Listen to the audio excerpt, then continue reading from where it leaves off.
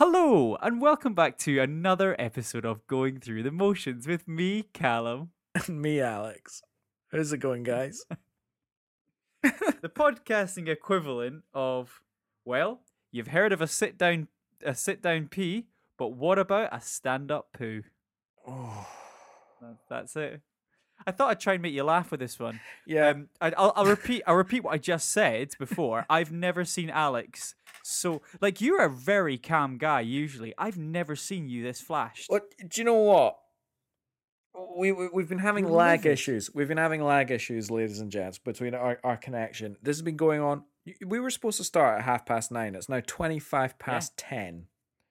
Yeah. That's how long we've been dicking about with this thing, and we're going, no, I'll just phone you. Source Connect's being shit. I'll just phone you. And I'm like Yeah. I'm like trying to connect Bluetooth devices to my phone and trying to put things through the laptop and switching networks and all this shit, and I just can't.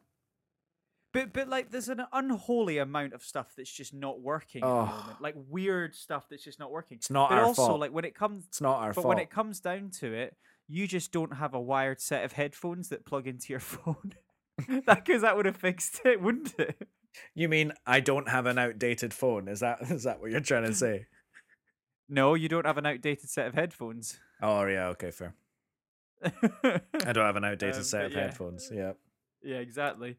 You know, because it's weird. when I was getting ready to throw my AirPods across the room but another part of the problem was my AirPods, which are like a first generation AirPods, oh yeah. try and connect to my phone and my laptop at the same time, and as soon as they do that, they just give up connecting to either of them. It's a common thing I've seen on the complaints, and apparently on Monday, this is Thursday at the time of recording, so the day after this episode comes out, Apple are going to have a special event where they release their brand new lineup of AirPods. So I might just actually chuck these out the window and go get some new ones. Who knows? Yeah, you may as well, mate. You may Yeah. as well. Well, that's a nice bit of moving forward sorted. That's that bit. Yeah, cleaned absolutely. up. Done it Nice, right yeah. up top. Do a bit of Apple news. Tease a little bit of moving forward. Apple news. Remember Apple used to, there was like a big event every year, and then like what's his puss would come out with the turtleneck jobs, and he would just be like, "Yeah, and this There is are what still we're doing." events And he would every sort year. Of, like, tiptoe. No, I know, but they're not as big anymore. They're just a bit like old What, have you news. It's watched like, I any of think them we all recently? see- Yeah. Well, we watched, what was it, last September they did one. Like, no, recently I think they did one with the old bloody new laptop. Oh, we got a new bloody laptop and everyone's gonna go ballistic. I think the thing was though, like they were big when they first started, but like remember the first couple of like Apple events, like that shit made fucking BBC, right? Yeah. Nowadays it's like, oh, Apple are releasing a new phone. Who gives a Yeah, shit? absolutely. It's They're just all the same. it's just Like- it's incremental updates now. Yeah, but and that's the point, right? Because even like the phones, you don't. There was a time where you could tell the difference between the different models, but now you just can't. No, Like, now not you really. just actively cannot. No, you can't. I mean, the 12 and the 13 look exactly the same. It's frightening. Yeah. But anyway, we are not an iPhone or stand-up pooing podcast. No, we're we, not. of course, are a music and movies podcast. And each week, we will talk to you about some of the meatiest music and movies. I mean, this is. Do you know the? I feel bad. I have not done nearly as much research on this film as this film deserves. Not nearly as much Do research. you I know I've what? been mental busy. I feel exactly the same, but in a way, I don't feel too terrible about it because I know that there's so much in this movie, both music and movies wise, that I'm just like, Yeah. this is going over my head, and I don't actually care. I don't actually Yeah, care. I don't yeah. actually care that it's going over my head. I don't care that I'm not understanding every single nuance of like what this particular shot of this or this particular scene is trying to say, because it is non-stop with like, that's a gorgeous shot. That's an amazing shot. This is obviously saying something really profound.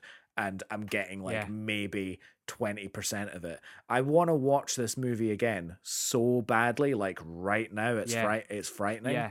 It's so good. And well, I think that's a really great way to say this. Is that I think as you just said, I was watching this movie going, I'm missing so many things, and I've not taken my eyes off the screen. Yeah. and I've not stopped listening to everything, but I'm like actively missing things. Yeah. And I don't know, and that annoys some people though. No, it does. And I can see why it would annoy them. Like in some ways it does annoy me, but not enough not to like the movie. Oh no, 100%, 100%. But I mean, that's kind of like a kind of like a self kind of inadequacy type thing, because Yeah, you know, yeah, exactly, look, yeah. because let's be honest, we all want to feel like the smart guy that gets everything, don't we? Yeah, We yeah. all want to be the guy that goes, oh, did you get that? Because you know, I got that. You know, that was a commentary on this and that and the other. And you know, did you see that? Did you see that little thing? That's Sure. you know foreshadowing. Sorry, I can't even say the bloody right phrase for it. That's foreshadowing Yeah. what's going to come up later, and blah blah blah blah blah. And everyone kind of wants to be the smartest guy to get that. But actually, I was watching this and I was going, "Oh God, there's so much." I'm really enjoying being somewhat of a art idiot about this. Yeah. Like not an Yeah. idiot, I but mean, it's not an idiot, art but though, but yeah. it's like literature, and it's just old. And we said we're doing the Green Knight. Oh Sorry, yeah. we said that. Yeah. Yeah, we've I said like that. to think that whenever we don't say the movie and somebody hasn't seen the podcast title, Yeah. I like to think Yeah. that uh, they use our preamble and our initial thoughts to guess what the movie is. And if I had to guess, I think people would probably think The Lion King out of that. Yeah. Yeah, quite easily. Yeah, Yeah. exactly. Yeah. Yeah. No. I We're- think baby we don't get it. geniuses. We don't Yeah, get it. baby Mufasa died, baby and geniuses. we don't Day get out. it. Yeah. I don't understand why the babies are talking. It doesn't make any sense to me. It's too artsy.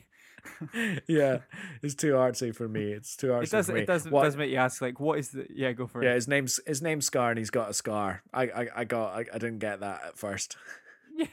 Yeah, exactly. Yeah, exactly. What was he called before he got the scar? That's a very interesting point.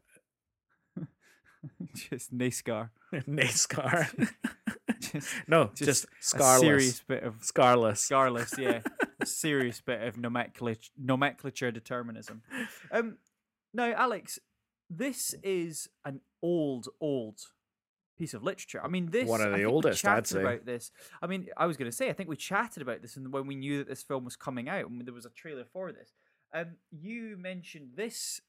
You obviously, you mentioned this when we talked about it. There's a similar style of story that is as old as this. Can you remember what it was? You said the other one that's a very, very one of the oldest stories almost ever told, or dates back. I think you. Well, it's picked not. up on Well, it. it's not as old as like Homer's Odyssey, for example. No, it's not as old as the Greek stuff.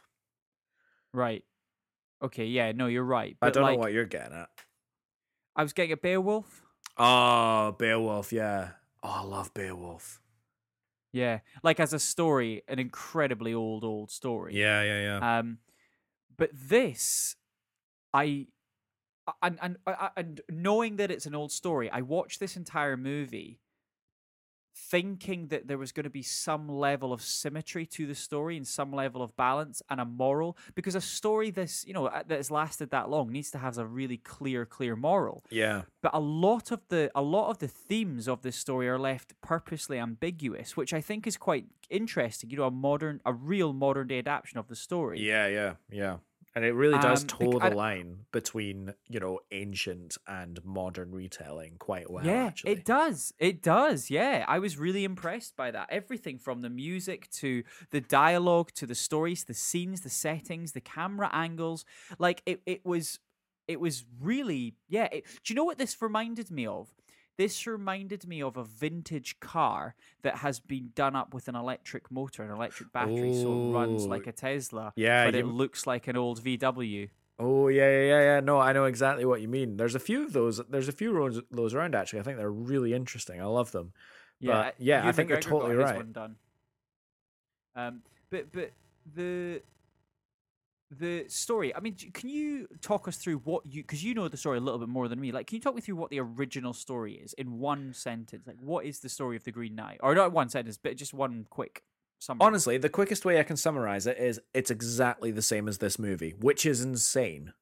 Which is absolutely insane. Down to like the kind of the bits where you know the Lord and Lady of the castle towards the end, one of the last things he has to go through, and he's like, "Oh, I'll give you anything I get in the forest if you give me anything you get in the castle."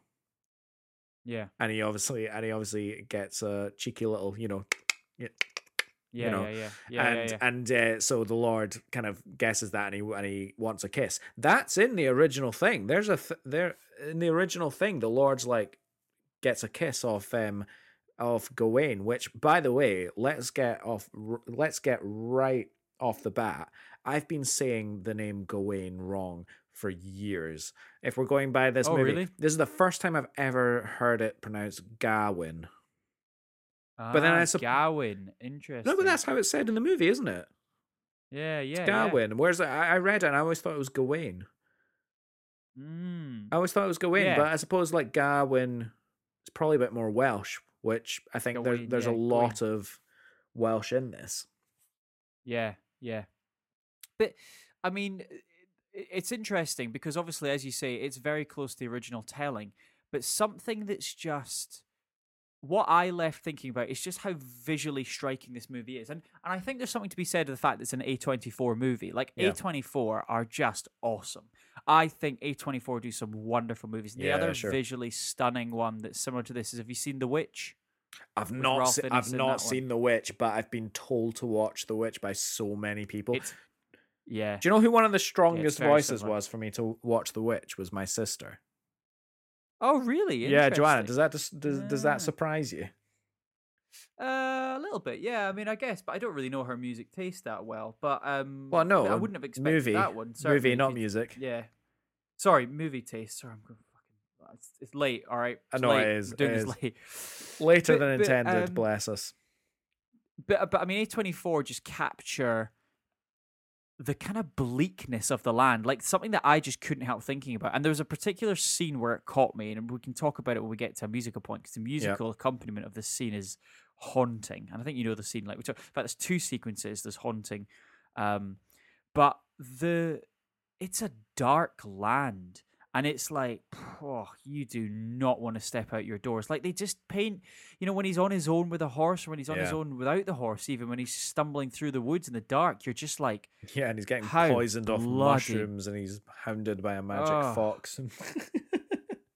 It's just bleak. Yeah. It's just bleak. And he comes across ghosts and giants, and people rob him. It's just like, oh God. Yeah. It's arguably one of the bleak. Yeah, it's arguably one of the bleakest films I've seen in a long time. But like, not unwatchable bleak. Just like you just wouldn't want to be in that world. That universe it creates. Yeah. But in some ways, I'd love to see more of that. Like it like, do you know what I mean? There's something about that in that universe I'd love to see more. Like I'd want to see more things. I think what you're talking about is, the Arthurian legend, Arthur's Britain. Yeah. Because it is all of the tales that are set in Arthurian myth or Arthurian legend are, bleak and dark and grotty, and he's like supposed to be this shining light. He's the boy that pulled the sword from the stone.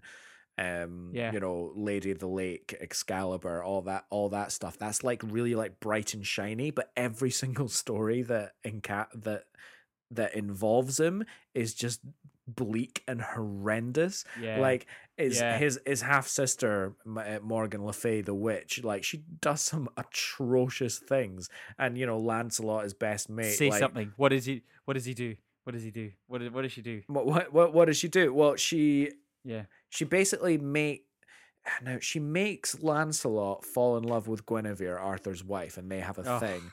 And they have a thing, and she basically just does things to just fuck with Arthur just all the time. And like it's really, really funny because in this modern day you'd chalk that down to like sibling rivalry, like fucking with your siblings, except you're a witch, so you can do some really truly fucked up things. Well, it's quite irony because actually I think the fact that your sister is trying to. I think she's just trying to fuck with you by making you want to watch The Witch. I think history is repeating itself. Oh, I see. I think that's like Joanna Le Fay. Yeah, exactly. But no, I mean, like, that's something that I just took away from this movie. And as I say, there was like the striking, like I just go to say it, like the giants, the sequence with the giants, Yeah. that was haunting. Right. That was bloody haunting. Yeah. Like, what was that? I Like, don't know. That was just, and it just happened. It does like, happen cool. because it goes so quickly through this movie. You're going through this land, and you know, if you were to list everything that happens in this movie, you could say that it all happens in universe and it all happened and stuff like that. But it's presented in such a way that actually all of it could be real or none of it could be real. At the same time, you have no idea what is hallucination, what is dreaming, what is magic, what isn't magic.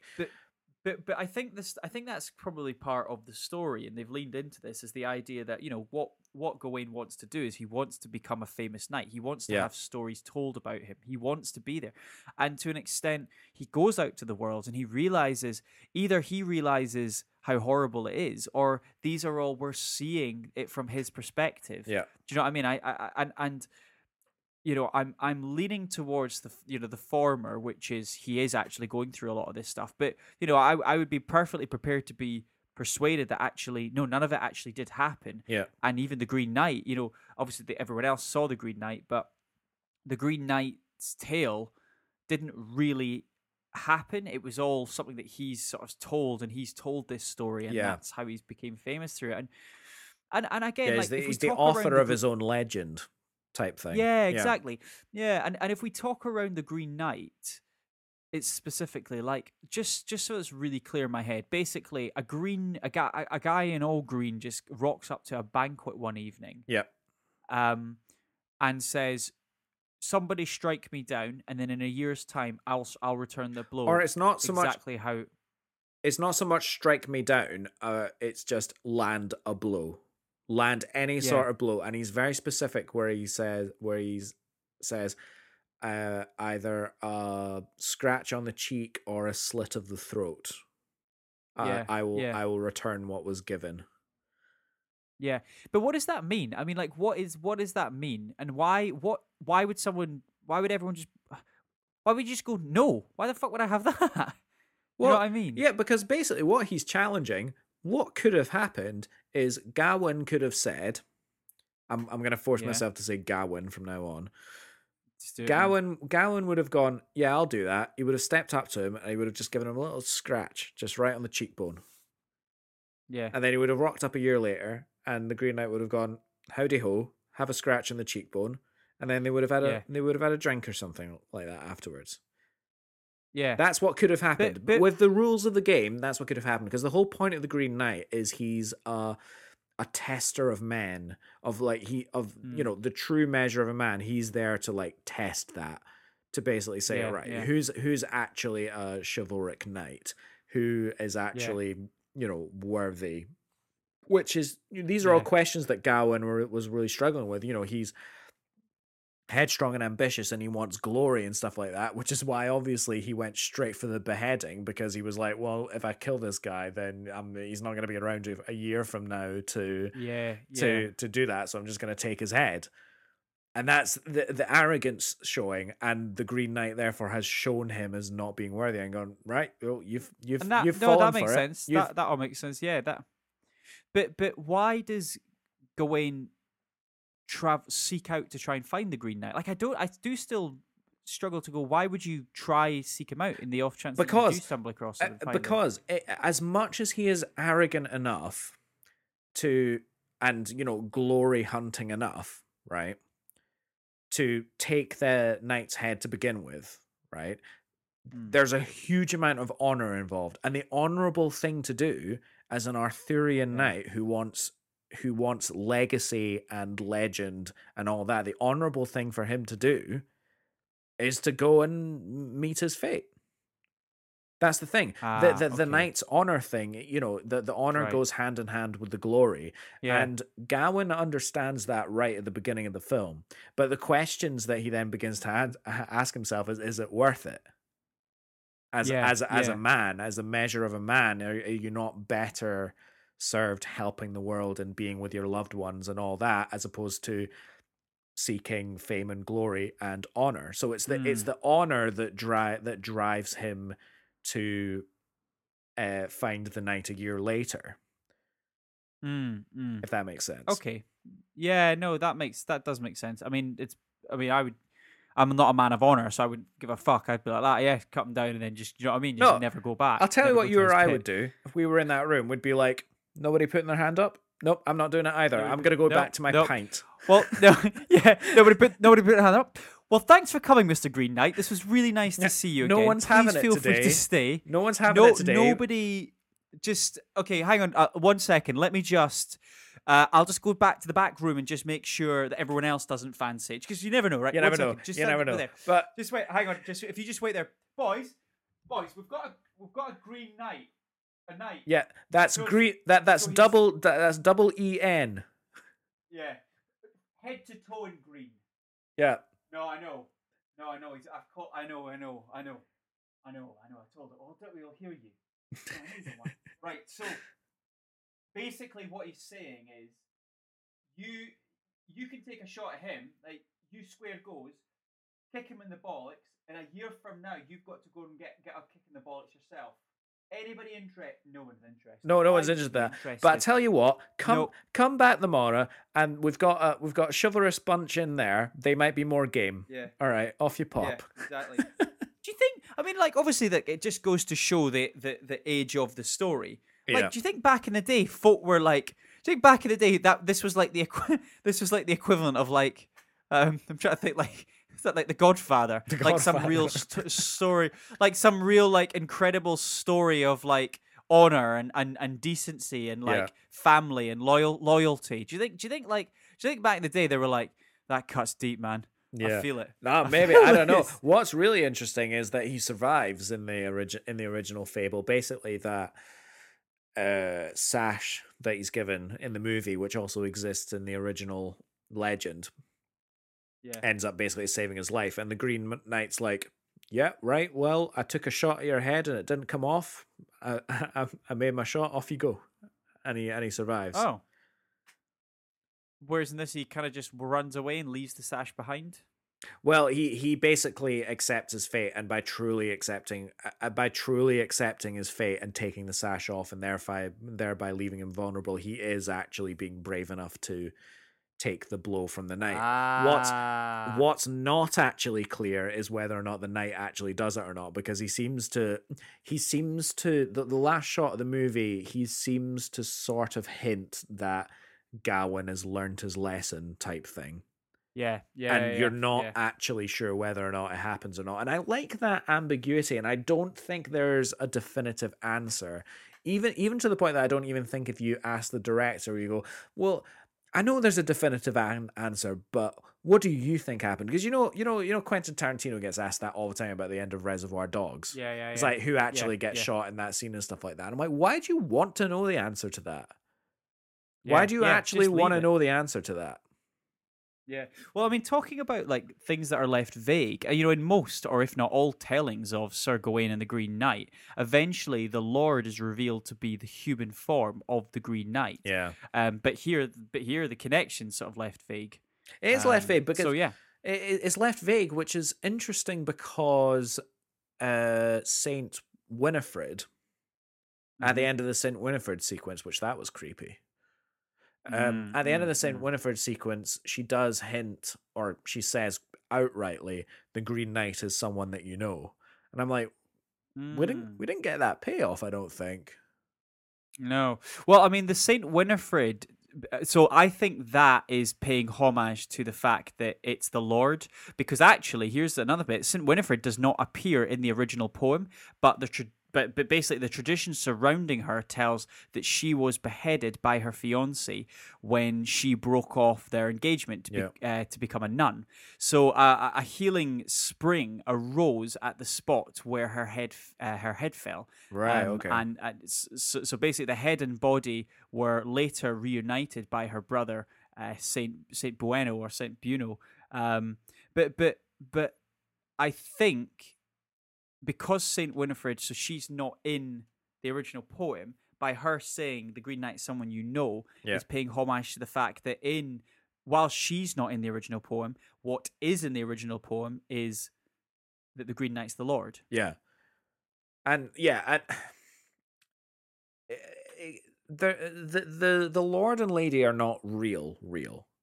It's a magical thing that's happening there because one, I think, yes, the Lord is supposed to be the Green Knight, even though it's not like specifically clear, but it's also supposed to be someone else because at the time of Saint Winifred, Gawain didn't know the Lord, but also the fact that the Lady is, well, she's played by Alicia Vikander, and it's the same, and she also plays actor, yeah, the love interest of Errol.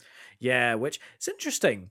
Or is it Elrol or something like that, isn't it? Yeah. Do you know what's interesting that I kind of picked up on it? I don't know if this was something that just slipped, but is anyone named in this movie? Sorry, SL is her name. Yes, SL. I know, but is that name actually uttered in the movie? I don't think that it is. I don't think that there are any names uttered in this movie apart from Gawain, Winifred, and the Green Knight. Yeah, you're probably right, actually. I think there is. Probably right. And I think that's incredible that a movie that has King Arthur, Guinevere, Morgan Le Fay, fucking Merlin, because Merlin's there. Wait, which one was Merlin? Merlin's like the druid with the tattoos and stuff, the big beard. He kind of looks like Gandalf. He's the one where he's the one where the Green Knight walks in at the beginning and Arthur gives him a look and he goes, "Aye, let him in." Because obviously he's supposed to ward off the magic and stuff. Yeah. So he's there for just a second. I like that bit, and he's never ever named. But you're like, well, that's fucking Merlin. And the fact that well, I mean, but specifically on SL. So I mean, more about her character. She wears bells on her shroud because in the Middle Ages it was common for people who were considered unclean, such as prostitutes or lepers, to be forced to wear bells on their clothing to warn off of their presence. Oh. So it's an interesting. I know it's pretty rough, that one, isn't it? My God. I think no, you're right. I think the lawyers on behalf of the OnlyFans workers nowadays would have a thing or two to say about that. Jesus. Do you think OnlyFans have lawyers? OnlyFans definitely have lawyers. Yeah, they probably do. But the actual people who are doing the content, people who only have the fans, creators. Yeah, the content creators, definitely. Yeah, they're covered under like their own IPR clauses. Oh God, it's a rough one. How do we get onto this fucking conversation? I think I brought it up. I think that's what happened. Yeah, that's fair. That's fair enough. Do we? I mean, let's talk about the music. Let's talk about music. We've kind of done the story a bit to death. I mean, this was unbelievably meaty and so, but minimalist, but meaty. Is that fair? This was like a fine dining experience for music and movie. It had a lot of minimalist kind of qualities about it. The building from a lot of little ingredients to create something much bigger. If we're taking that as the definition of minimalism, then it does that a lot. No, it really does. I wouldn't call this a minimalist score, though. I wouldn't go so far as to call it an actual minimalist score. I think it's okay. I think it's incredibly modern in its soundscaping, but with a very, very clear homage to, Renaissance, medieval music. But that's awesome. I know, that's it's awesome, and that's fantastic. exactly what I thought. Because that's exactly what I thought, and that's what we literally just said that the movie was. The movie was, you could tell it was old, but also a lot of modern homages. And we've just said the same thing for the music. It's like this was so good pairing wise. Yeah, it did. And it set a very, very interesting tone right from the opening scene. There was just this shot of like a horse outside a hut, and then there was a house on fire in the background, and it was coming from the perspective of the window of the brothel that Gawain was in. But we linger on that shot for a while, and we get nothing but the soundscape of the world, and some really interesting things happened there. That there was a mixture of instruments there. One of them was something called a nyckelharpa. A look at nyckelharpa. Oh, what's that? It's a old, very old medieval Swedish stringed instrument. Quite Okay. it's got quite a thin sound, quite a hollow sound. It's quite interesting. But there was another instrument which called an apprehension engine. You ever heard that? Apprehension engine. An apprehension engine. It's an instrument that was specifically made for horror films. Oh, okay. And like old horror films like The Exorcist and things like that.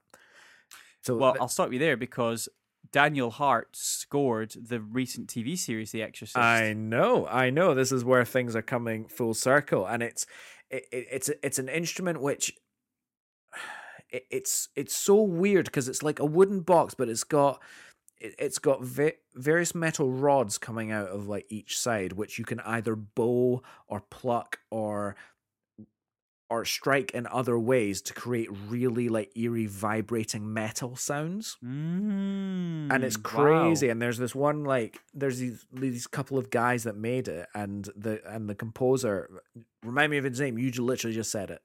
Daniel Hart. Daniel Hart. He got in touch with them because he really, really loved the sound that they made in The Witch, actually, and wanted to make some more. So they made another limited run of 10 of these instruments, and the composer now has one, Daniel Hart, which is quite interesting. So I've got to look that up. So those two are instruments that feature heavily in this score. But I watched this opening scene going, oh my god, this is a horror movie. This is a horror soundtrack right here. Nothing scary was on screen or whatever. And then what happened in the rest of the movie was the score and the movie very much had horror vibes, but it wasn't so much a scare as it was haunting. And I think those are two very different things, because in this article I read earlier, Daniel Hart said that the director really wanted to go for that, like a horror vibe that wasn't scary, but it was haunting. And I was sitting there when I read that, and I was like, oh my god, there is such a world of difference between those two things, like a movie that scares you and a movie that haunts you. Yeah, because one of them creeps up on you in a way that like you just don't appreciate at all. Well, speaking of which, I mean, Daniel Hart also scored a ghost story as well, which is, it's a kind of love haunting story, but it's quite spooky actually. Yeah. But that's awesome. I've just googled the apprehension engine. I mean, that's awesome. Yeah. Like, I love that. I love everything about that. It's such a great fact, and it's so clear. I mean, the track I talked around in terms of spookiness, and I'll go back to it, is the Giant sequence, because that must have been the apprehension engine that was used there. Yeah. Or do you think that was vocal wailing? Do you think that was somebody wailing down there? And do you think that noise was supposed to be the Giants? Yeah, no, I think so. I kind of got that as it was almost like whale song, wasn't it? Oh god, it was creepy. It was, It really unsettled me, that whole sequence. It started just when he was walking towards the mountain. He just saw the hand on the mountain, and then they just looked like incomplete people. I know, it was really weird. It was really, really weird, wasn't it? Do you know what they looked like? I just thought the music was fantastic. Yeah, do you know what they looked like? They looked like, you know that painting, Alicia The Scream. Vikander in. Oh, I see. I thought you were going to say Alicia Vikander in Ex Machina. No. But yeah, you're right. Yeah. No, you know that character in The Scream, just the painting, The Scream, just the way it kind of flows and contours. Imagine that naked and the size of the Empire State Building. Already there. Yeah. Yep. Awesome. Already there. You know me. Yeah. I often think of that. You often think of that. Yeah. Wonderful. Why am I even beginning to describe it? It's just there, right at the forefront.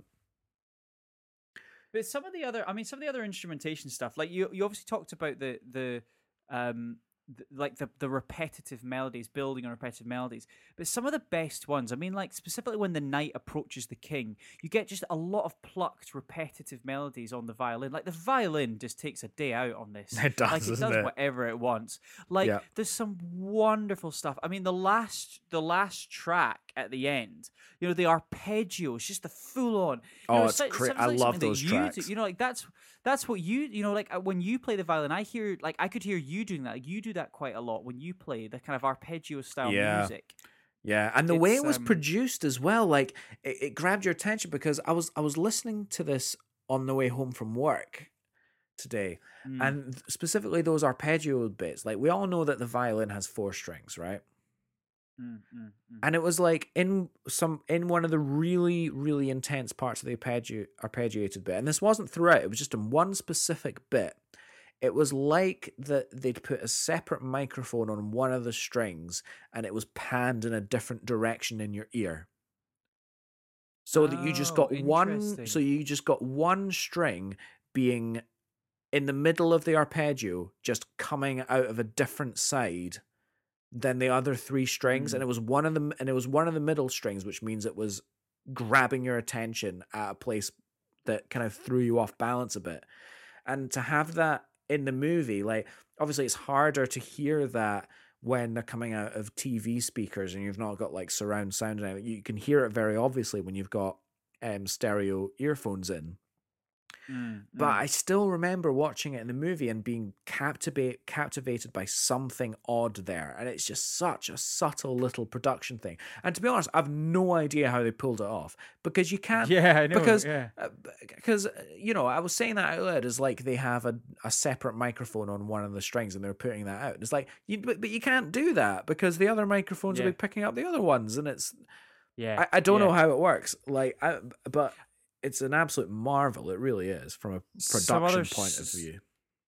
Some other standout instruments. I mean, the cello, the beautiful cello when Gawain collects the king's sword, when he takes the sword to strike. Excalibur. I just thought that was it's just wonderful when you get Excalibur there.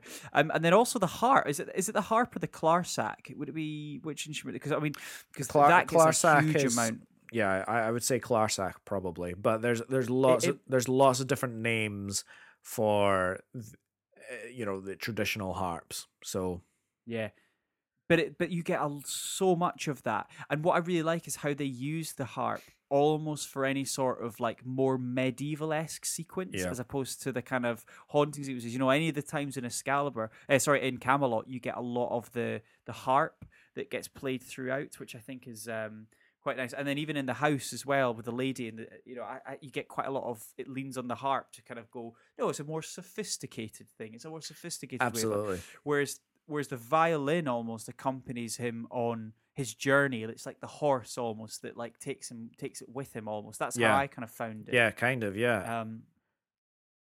But no, I thought it was, and then the last instrument I thought was the lute, or the guitar, the lute. That was very much kind of the I mean, there was a specific track, and I forget the name. I don't know if you've got the name of the track here that I want to talk about, but it's the lute track. I think it's just following the green. It's following the sequence where he goes to hunt the Green Knight. I think it's the last. It's like he's got no more stops left. He's now going to get the Green Knight. Oh, okay.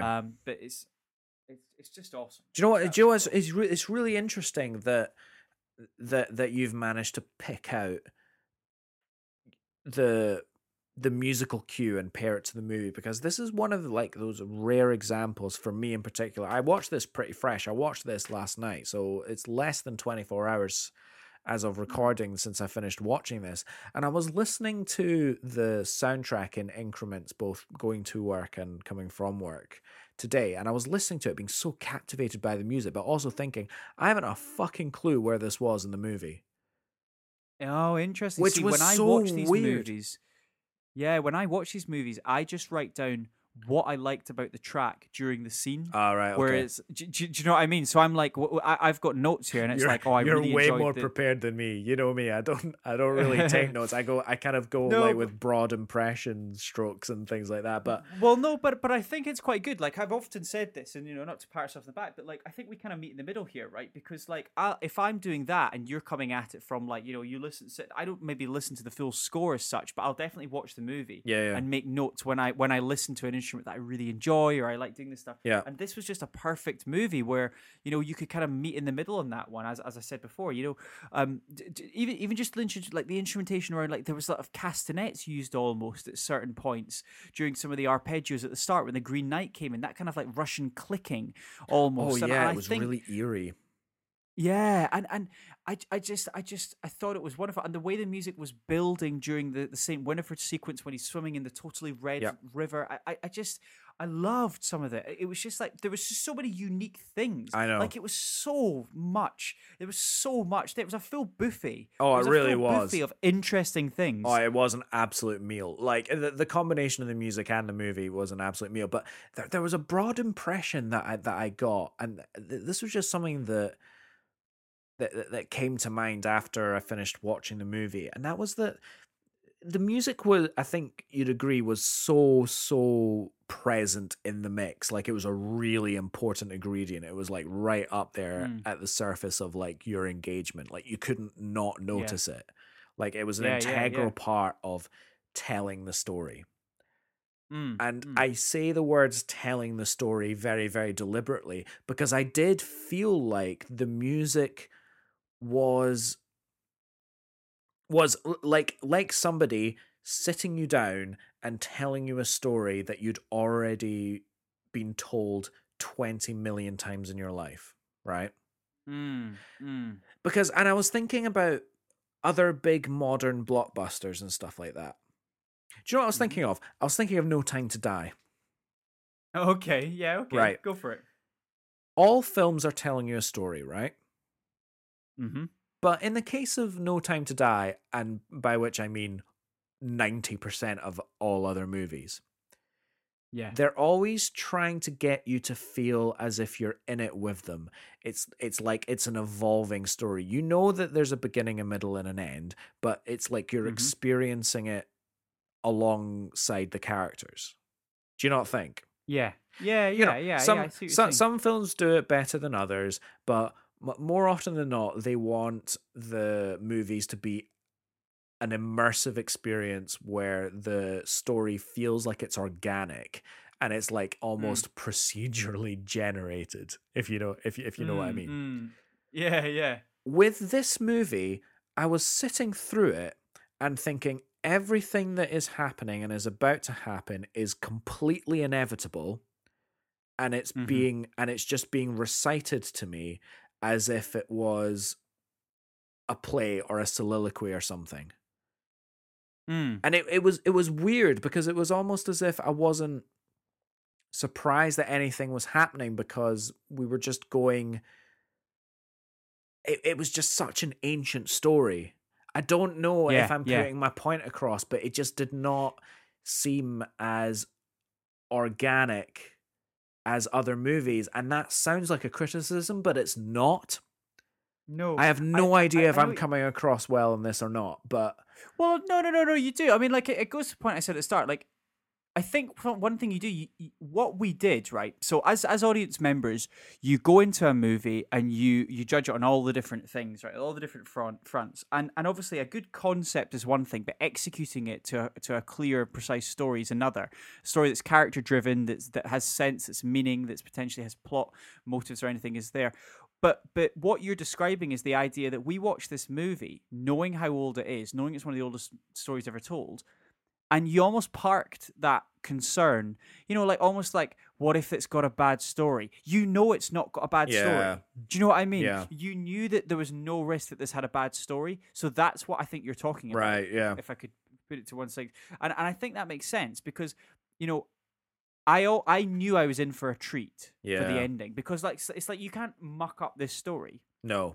And even if you do, largely it'll be a more modern. It'll be an adaptation for modern day audiences. So anything, it'll probably be better for us. No, I kind of do know what you mean, but I firmly think it was because we kind of just were able to park our understanding of what the story might be. We were just comfortable with what we were going to watch. Yeah, kind of. Except that we've never seen this kind of thing before. Because there are lots of Arthurian Legends movies, and I don't think I'm going out on a limb to say this is definitely the best Arthurian Legend movie that's ever been made. We are discounting Monty Python and the Holy Grail for obvious reasons. Yeah. That's a legendary movie, but for other reasons. That does not go on the list. Yeah. But No, yeah, I I think do this know is what you mean. probably the best one. The best one. Mm. Mm. There's some bold choices in this movie as well, like content-wise. Go for it. Can we go into the gutter a little bit? Yeah, go into the gutter. There's Sploosh in this movie. Oh, here he is. Here he comes. Here he And I goes. thought- wee bit of cream and sugar, sir. And I was like, Wee bit- that's That's Radox. That's Radox hand cream. yeah, that's some Sploosh right Yeah. there. What Yeah. are you allowed to show that? Is this an Simba. 18? Is Yeah, this no. and then I was like, Yeah. holy shit, nobody ever shows that in a movie. No, it's a weird thing to show, isn't I mean, it? I don't have a problem with until- it, by the way. I don't have a problem Yeah. with it. Sounds like you do, though. It does. I mean, it weirdly does sound like you do. No, I mean, no, until I'm not Cherry offended. would never say. I'm not no, offended it does, by it does sound like no, you are very much offended. I know. Right, that okay. sort of- Well, I mean, until Cherry, we'd never seen the inside of somebody's anus. So you know what I mean? It's like yeah, movies let are alone there to coming from shock the you. other They're end, there. Yeah, exactly. They're there to shock. No, you. but They're seriously, there. what did you They're, what did you think about that bit? Well, I don't know. I thought it was a bit odd. I didn't really understand it. I'll be honest. Like as I say, that was one of those points where I'm like, all right, cool. I don't get it, but fine. Be fine. No worries. Don't even worry about it. We've all been there, bloke. It happens to the best of us. That's what I was thinking. Yeah. kind You know of. what I mean? Kind of. Do you know what's really? Do you know what's really It's weird? so though? relatable. Do you know what's really weird though? Because and I do kind of think that maybe they shot themselves in the foot tonally with this one, because obviously before that scene the Lord had kind of gone, oh, let's play a little game. Whatever I find in the woods, the best of it you can have, and whatever you find in the house, the best of it I can have. And Alicia Vikander just gives him a treat. Gives him a little treat. And I'm like, is the Lord gonna want a tug? Yeah, here we bloody go. Are we gonna get a scene where Yeah. Dev Patel's Things- giving that yeah. Lord a tug? Like, So, yeah, turns into it's just an old set of money for old rope at this stage, isn't I it? know. Old rope being the old. and I was like, surely not. It's the last. Surely chucky not. in the shop, That's eh? not what's gonna happen. Nice. No. Well, that's lowered this tone. Thanks, mate. Yeah, That was good. I know, absolutely, so that- absolutely. But just to, I mean, we've kind of gone into a little bit of criticism area here. Not real criticism, because honestly, I this was a 10 out of 10 movie for me. Like, Yeah, like for sure. on a definitely was, macro yeah. level. If I had to level any sort of complaint on it, though, I was a bit surprised that they didn't have a single portion of the movie that was dedicated to the year in between. Because do you mean? I kind of think it. Okay, so there's a year in between the night setting the challenge and Gawain actually going to find the Green Knight. So there's a whole year that happens in between then, and I kind of think, this is obviously quite an existential movie, and it's asking lots of questions about what it means to be a knight, and on a more relatable level, what it means to be a man. And Yeah. all those things, and I'm kind of thinking, is there not an interesting character study in there where you have to walk to meet your death in a year time? How do you spend that year? Yeah. It- Yeah. I Is see he what you're saying, yeah. is he still arrogant and a bit of a playboy for that whole year? I think we're supposed to believe.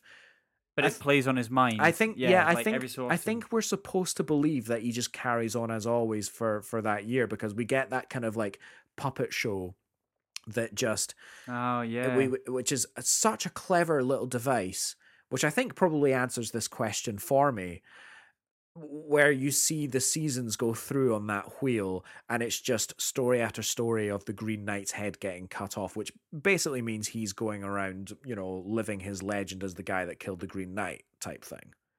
Yeah. So I think that kind of answers that question for me, that he doesn't actually change in that year. But I can't help but feel like there was not a wasted opportunity, because it is such a meal in itself, the whole movie. But you know what I mean? It's just one thing that I was like, yeah. I wonder if we could just got a few scenes Just where, one. yeah, do you know what I mean? Just that. So you had a few. So just that and the cum, and then I remove those, and you'd be happy. That and the cum, yeah. How many thumbs up you giving it, son? How many thumbs up you giving it, son? Oh, two. Oh, Two, and I'm also saying I think the first time since we're running up, we're in the latter half of the year. Yeah. I'm putting this on best original soundtrack category for the Oscars. Oh yeah. Yeah, it could be. I don't think we've talked about that at all.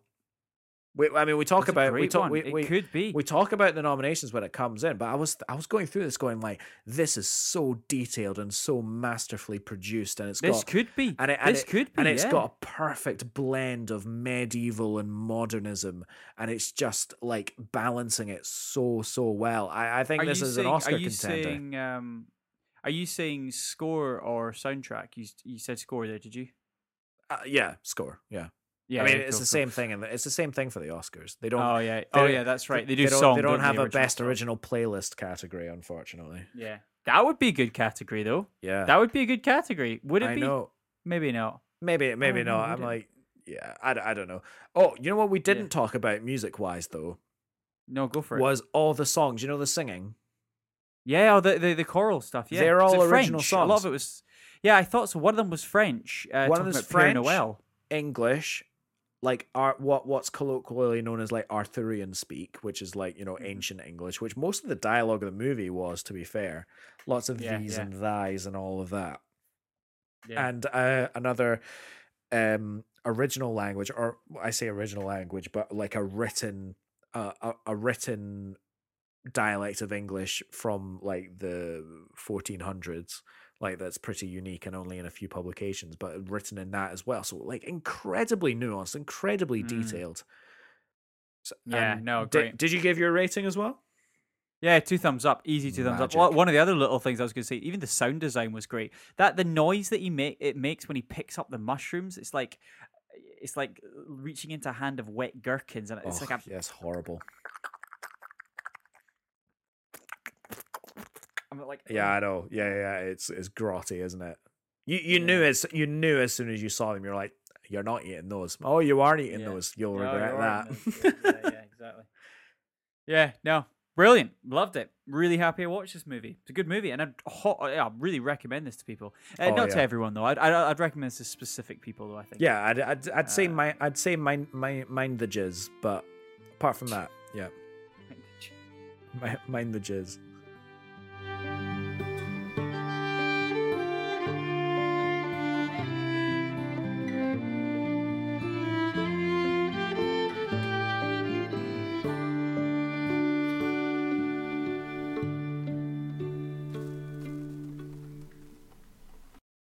Moving forward? Yep, let's go.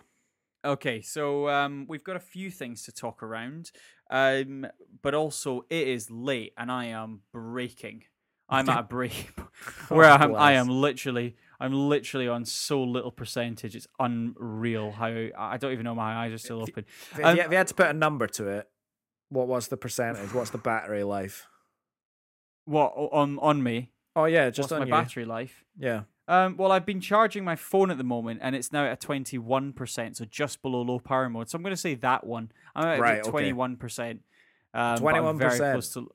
Yeah, I'm 20% at the moment. But Alex, we had a casting announcement, and one that I'm so happy for. Will Poulter is Adam Warlock. Now, like official?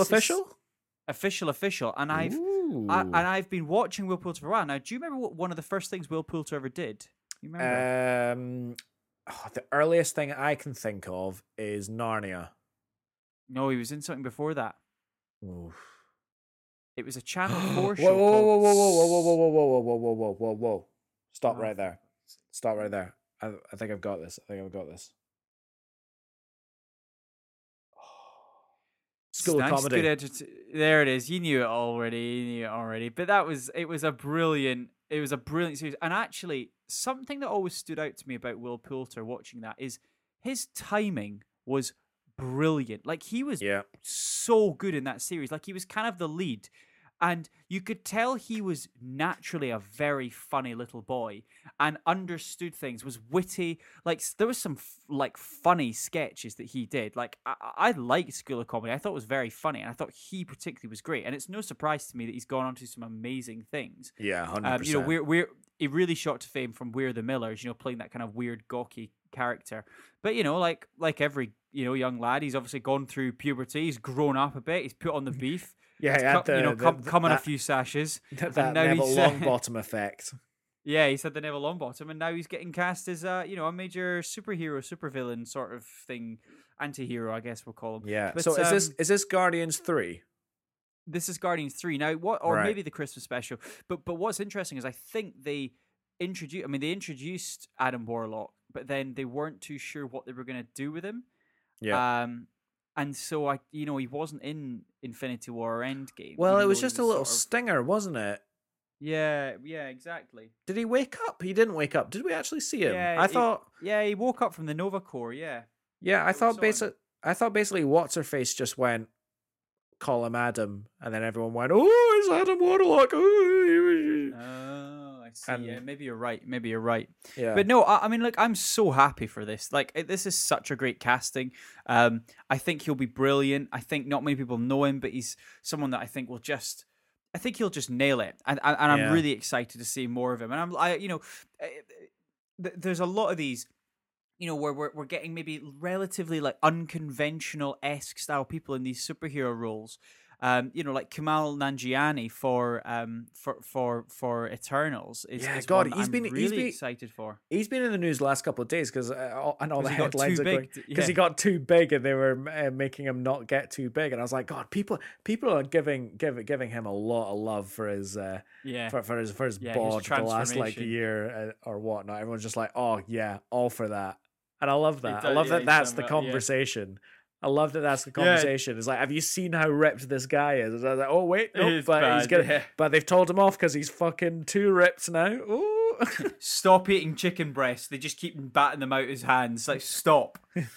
That's funny. Well, I mean, there was another announcement with basically the Guardians of the Galaxy films, and that, of course, was with the composer. Now, James Gunn basically has provided Cinema Blend with a sort of an interview on why he has chosen John Murphy to score. But it's very clear. The score that John Murphy did for Suicide Squad with James Gunn was bloody awesome. It was a bloody awesome score, and it was appropriate. It was gritty. I mean, like, John Murphy does everything. John Murphy, he's more famous for bringing in the electric guitars to the score, putting a full band in there, but also having the the sentimental moments and stuff. I love him. I think he's got the widest range of instruments in any of his film scores compared to any composer. And actually, in a way, that's kind of his trademark, isn't it? It's the fact that I'll do some scored tracks, I'll do some rock tracks, I'll do some scored rock tracks. They're not always motif focused, but they are, sort of. Well, I guess Suicide Squad was relatively motif focused when you think about it. I mean, there was a lot of ratism and all this sort of stuff, like had in the rat sort of story. So it had a few. Yeah. Yeah, but if you think back to, like, that's different, because if you think back to like 28 Days Later was probably one of his breakout composing pieces from John Murphy. That didn't really had maybe one or two little ones, but it was a score that was just like, it partnered with the tone of the movie so effectively. And I think the Suicide Squad, like the tracks like Welcome, this is the famous Suicide Squad and stuff, like they were tracks that just partnered with the tone. They were like, almost John Murphy didn't need to see what was being put on the screen. James Gunn would say to him, this is what I'm trying to go for in the scene. This is what I'm trying to get across to the audience. And John Murphy goes, way ahead of you, fam. I'll do something that adds to that. Yeah. And that's what I think is happening. So I've got a huge amount of respect for John Murphy, and I'm so excited. The idea that we're going to get not only James Gunn classic, probably a soundtrack score, but also John Murphy score underneath. Like, this is going to be great. I'm so excited. Nice. Yeah. Some other moving forward news from comic book DC movies. Now, this is basically, I don't know the full story, but this is a headline because everyone's talking about the fact that basically John Kent from the DC's new Superman has come out as being bisexual. Basically kissing I think it's a classmate of his. So John Kent being the son of the original Superman. It's amazing. What amazes me is how many headlines this is capturing. Yeah, and how many people care.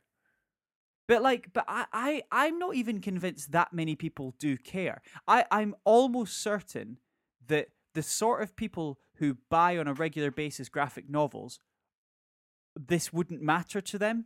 So I'm like, who are these articles actually providing news to?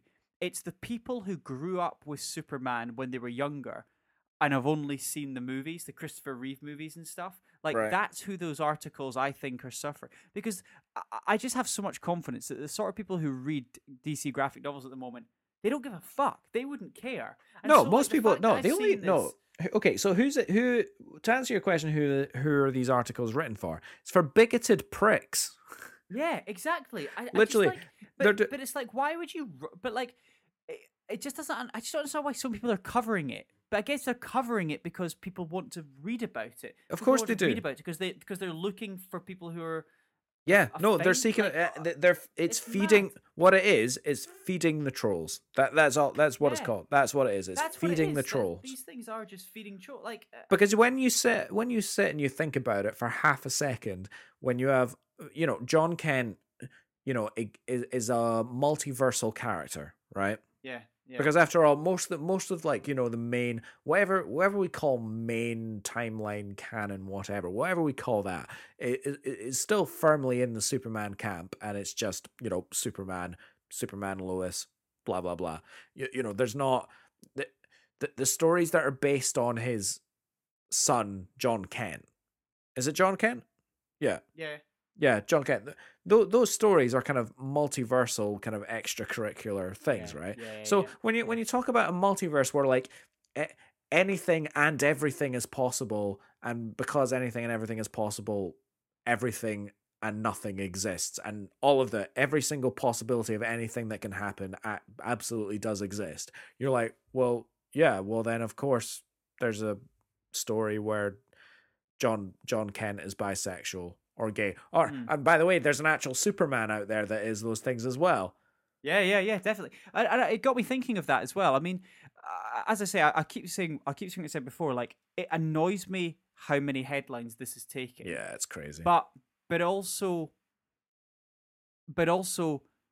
could you imagine if it was Superman?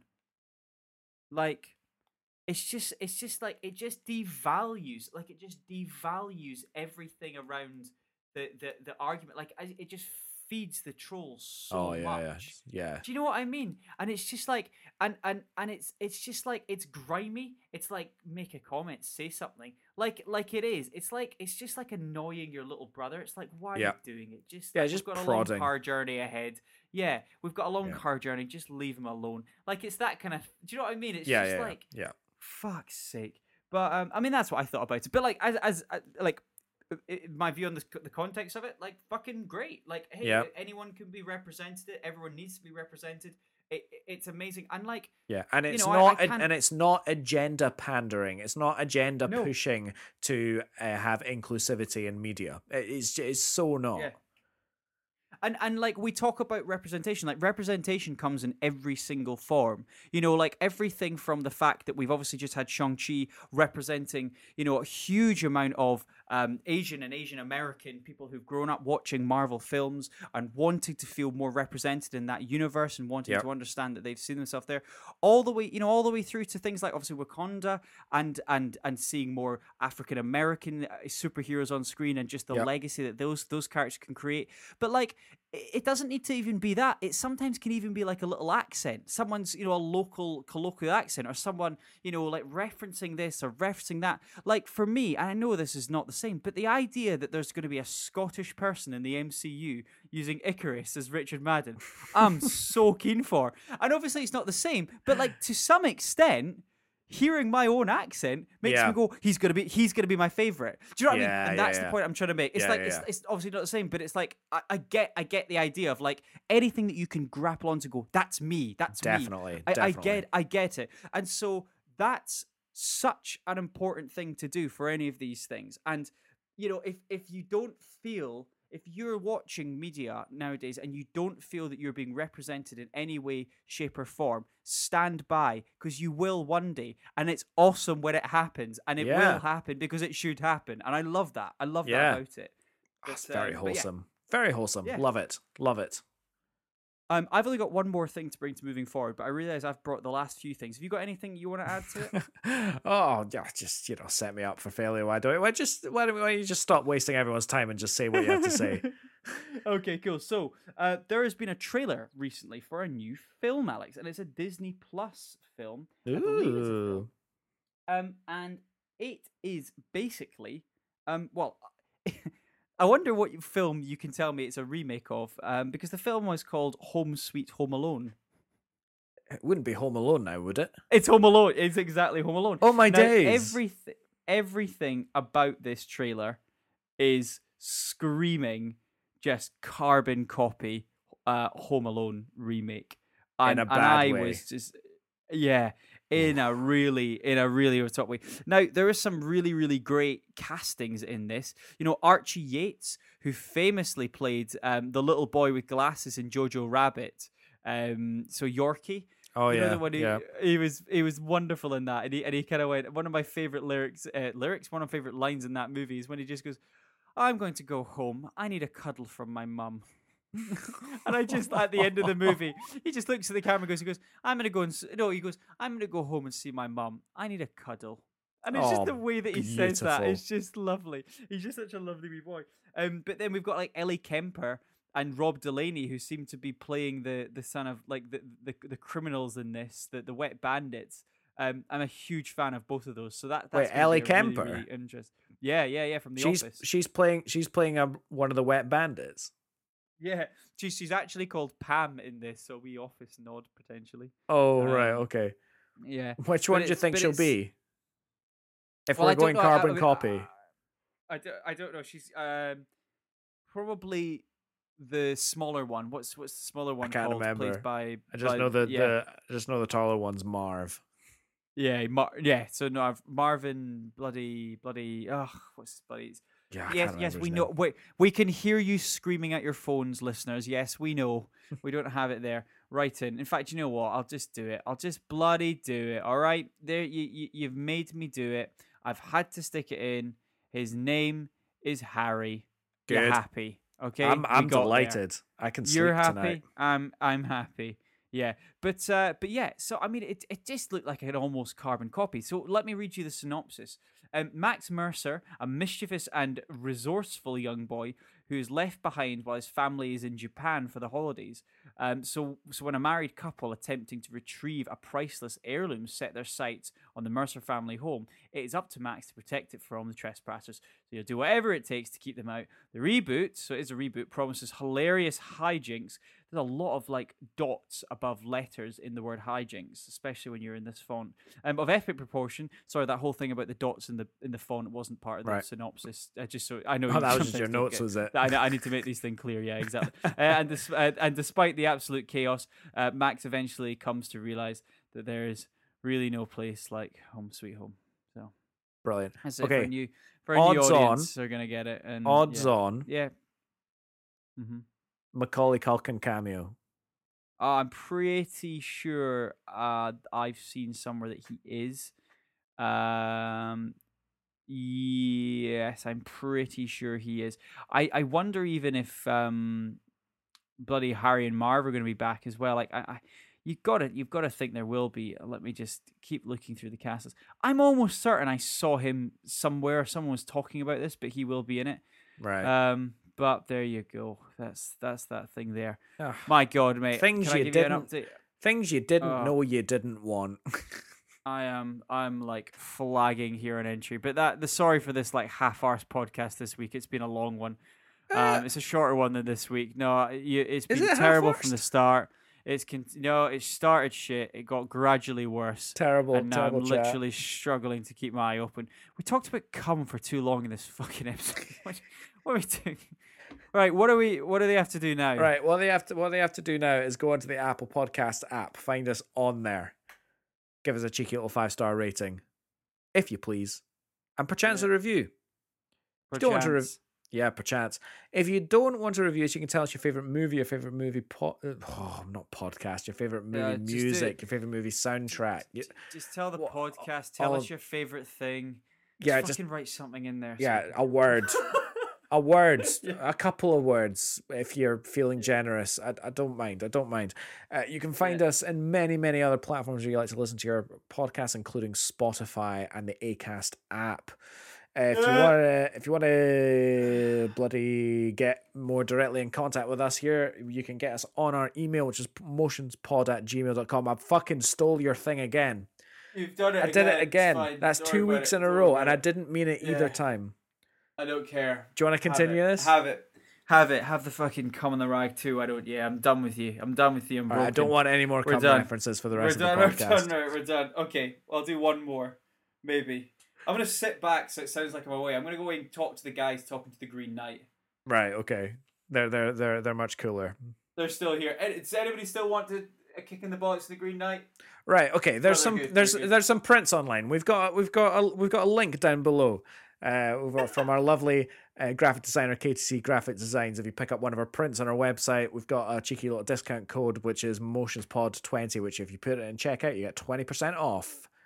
Yep. That's awesome. That's cool. 20% off. That's good. You're like engaged that. again. You're I'm back. You're back, right? Okay, cool. Well, for KTC Graphic Design, I'm there. Anything else about like promoting this, I'm checking out. Right. Okay. Checking out, baby. Do you want to wrap us up then? We don't care about the listener. We don't give a. I'm joking. We probably do. We probably do. Maybe. Probably do. I don't know. I need to ask you a bit later after. What are we doing next week then? Ooh, you've got the schedule there. I do have the schedule. We make a schedule now because we care about you again. Yeah, and when we say we, you mean me. But there we go. Oh, right, where is it? Pause schedule. There it is. Is it another cinema trick? Is bloody it Venom 2? I thought it was Venom 2. Awesome, cool. Well, that'll be a disappointing cinema trip, hopefully, ahead of us next week when we're too tired. I kind of feel like ripping a CGI blob fest apart. I'm not gonna lie. Oh God, do you know? I don't think I saw the first Venom in the cinema. I just don't want to go. You don't want to go? I don't know. Do we have to go? We'll have to go, don't we? Yeah, of course we have to do. We have to go. Oh, wait, it's on the schedule. It's on the schedule. It is on the schedule. Therefore, it's gospel. Yeah. When's June? Is that following? June. It's next year, mate. Yeah. No, June. Oh, jeez.